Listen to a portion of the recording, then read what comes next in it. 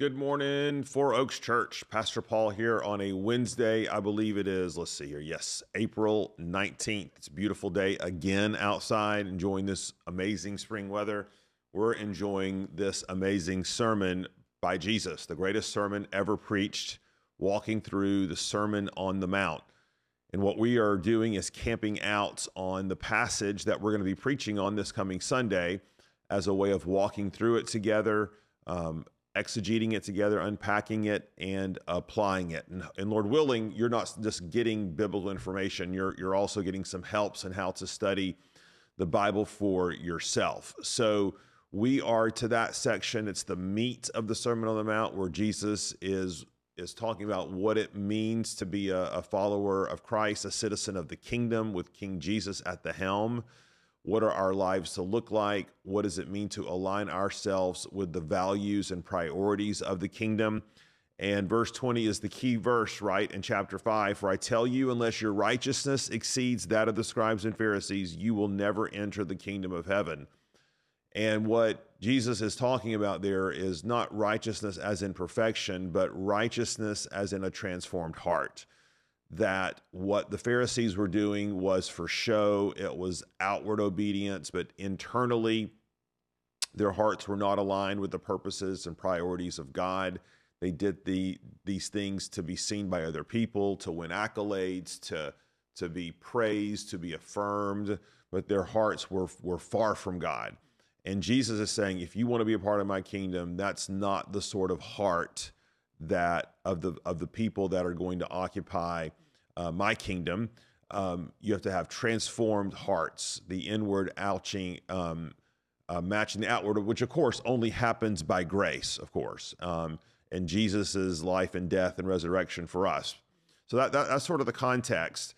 And there are 6 areas that Jesus is wanting to address specifically as he reflects back on Old Testament law and pinpoints ways that this law has been misinterpreted, misrepresented by the Pharisees, and to also take us deeper into the law, to show us what's underneath the commandment, so to speak.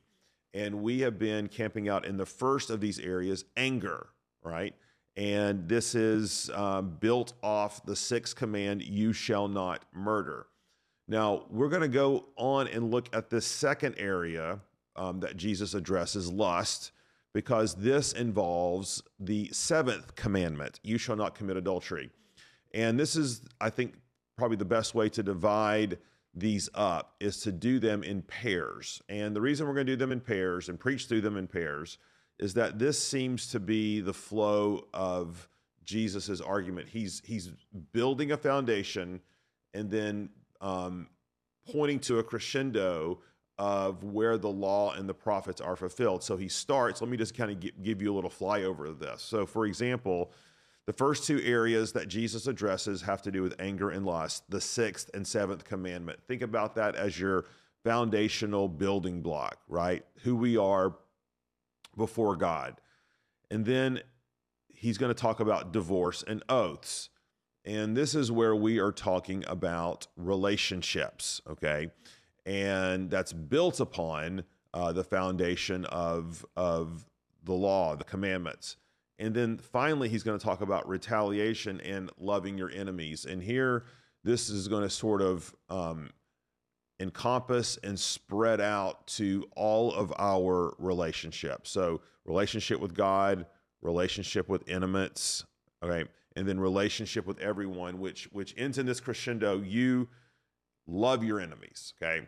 And so I think looking at these in pairs is probably the most fruitful way to do this. So we've been looking at anger.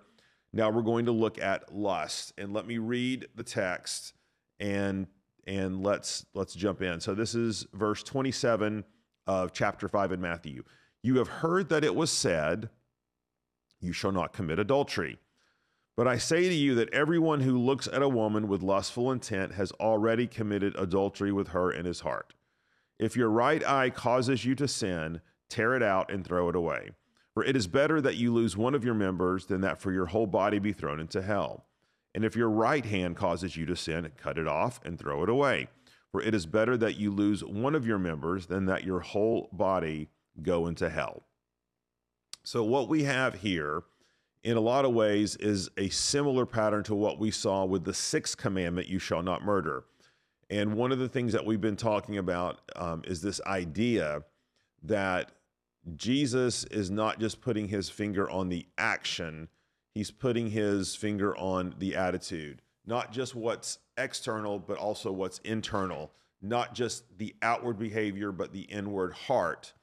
Because as we saw with anger, someone doesn't just wake up one day and decide to commit murder, right? There is a whole process there. There's an internal corruption happening of anger and bitterness and resentment, fractured relationships. Think about Cain and Abel, that ultimately explodes into this horrid external act of murder. And when all along it's been building and being cultivated in the heart. And so the Pharisees thought, we didn't physically kill anybody, check the box, right?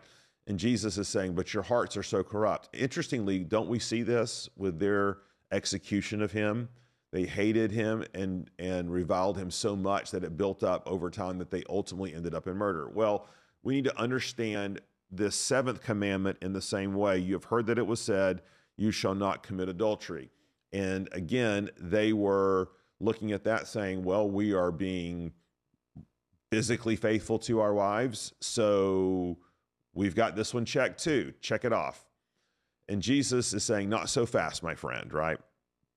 As Lee Corso on ESPN Game Day would say. He says, if you want to know where adultery comes from, it doesn't come from the mere external act of committing physical adultery. It starts in the heart. So again, no one gets up and finds themselves in a completely faithful marriage and then says, today's the day I want to commit physical adultery or leave my family or go find another life or another wife or another spouse. Those things only happen over the course of time as they are treasured up, pondered, and sort of coveted in the heart, right? And then ultimately they sort of explode out of the inner heart into outward manifestations of righteousness. And so Jesus tells us, verse 28, but I say to you that everyone who looks at a woman with lustful intent has already committed adultery with her in his heart. And Jesus here is really trying to help us identify the serious nature of cultivating and guarding our hearts. Now, next time, as in tomorrow, we'll look at verses 29 and 30 and talk about all this. What does all this language mean about right eye causes you to sin and right hand causes you to sin, cut it off, pluck it out. We'll talk about that tomorrow. But for right now, we need to have what Jesus says about adultery land on us, that the person who is guilty before God is not the one who commits external acts of fornication. It's the one who cultivates first internal acts in their heart. He doesn't say, I say to you that everyone who looks at a woman with lustful intent has already committed adultery with her. He doesn't say you look at her with lustful intent and then you may be on your way to committing adultery. He says you've already committed adultery. And so let me say two things about this verse 28. This idea who looks at a woman with lustful intent. Let me say what this means and doesn't mean. What Paul doesn't mean is that we are ascetics and that we don't recognize human beauty, okay? Paul's not saying you have to go around like one of those Clydesdales in the Budweiser commercials with the flaps over their eyes to keep their focus on the front. Although there's good reasons for doing that for the horses, but that's not what Paul has in mind. What Jesus has in mind right here.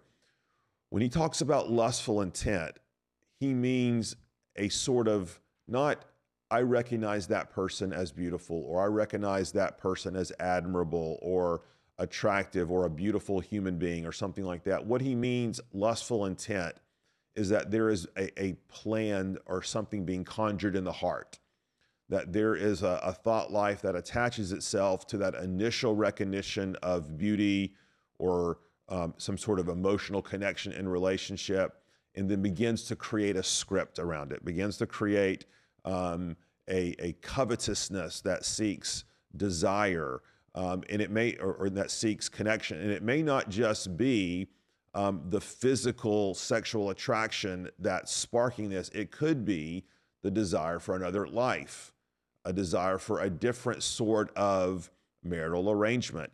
It could be a comparison of spouses. There could be a whole host of things that go into this. But this idea of lustful intent means really Jesus is tapping into this here, that this conjuring of a plan, conjuring of a life, conjuring of another reality. And Jesus says, if you've done that, you've already committed adultery in your heart. So the second thing we want to say about this verse is the radicalness of it, right? So not only is this a profound teaching to help us understand the relationship of the inward to the outward, but it also communicates the radicalness of the demand of being a part of the kingdom of God, that Jesus's values, priorities are completely different to that of the world. That of the world, which is get what I can get for my pleasure. For the disciple, it's I want to give what I can give for the glory of my King. Two radically different approaches. And as you can imagine, the people would have been caught up short with this, because after all, who has not committed adultery in their heart? Okay. And so here, the idea is that as we're simultaneously reading this commandment and saying, I have completely failed and fallen short as a human being, then we are spurred to seek the grace of God. And as we seek the grace of God, our heart is transformed, okay? Versus saying, I don't do that, I'm good with this one. Then we are blind, and we are continually being blinded all the more to our sin. So this is our introduction to this particular issue, the seventh commandment. Tomorrow, again, we're going to look at what are Jesus's words of warning, what are his strategies, so to speak, for the way to guard our heart in this area. That's what we'll talk about tomorrow. But for today, we read the sixth and seventh commandments. We realize we all have anger. We all have lust of sexuality, lust of a different life, lust of or covetousness of something we don't have, people, relationships, things. We have resentment and anger in our hearts for what we don't have. And Jesus is calling us back here to say, I have a different priority for you as the kingdom, that you be happy and flourishing in me. All right, let's pray. Lord, these are hard words, and we need your grace in order to grow in them, to embrace them. And Lord, may it be your grace that transforms us, changes us, compels us. And it's in your name that we pray. Amen. Thanks, everybody. See you tomorrow.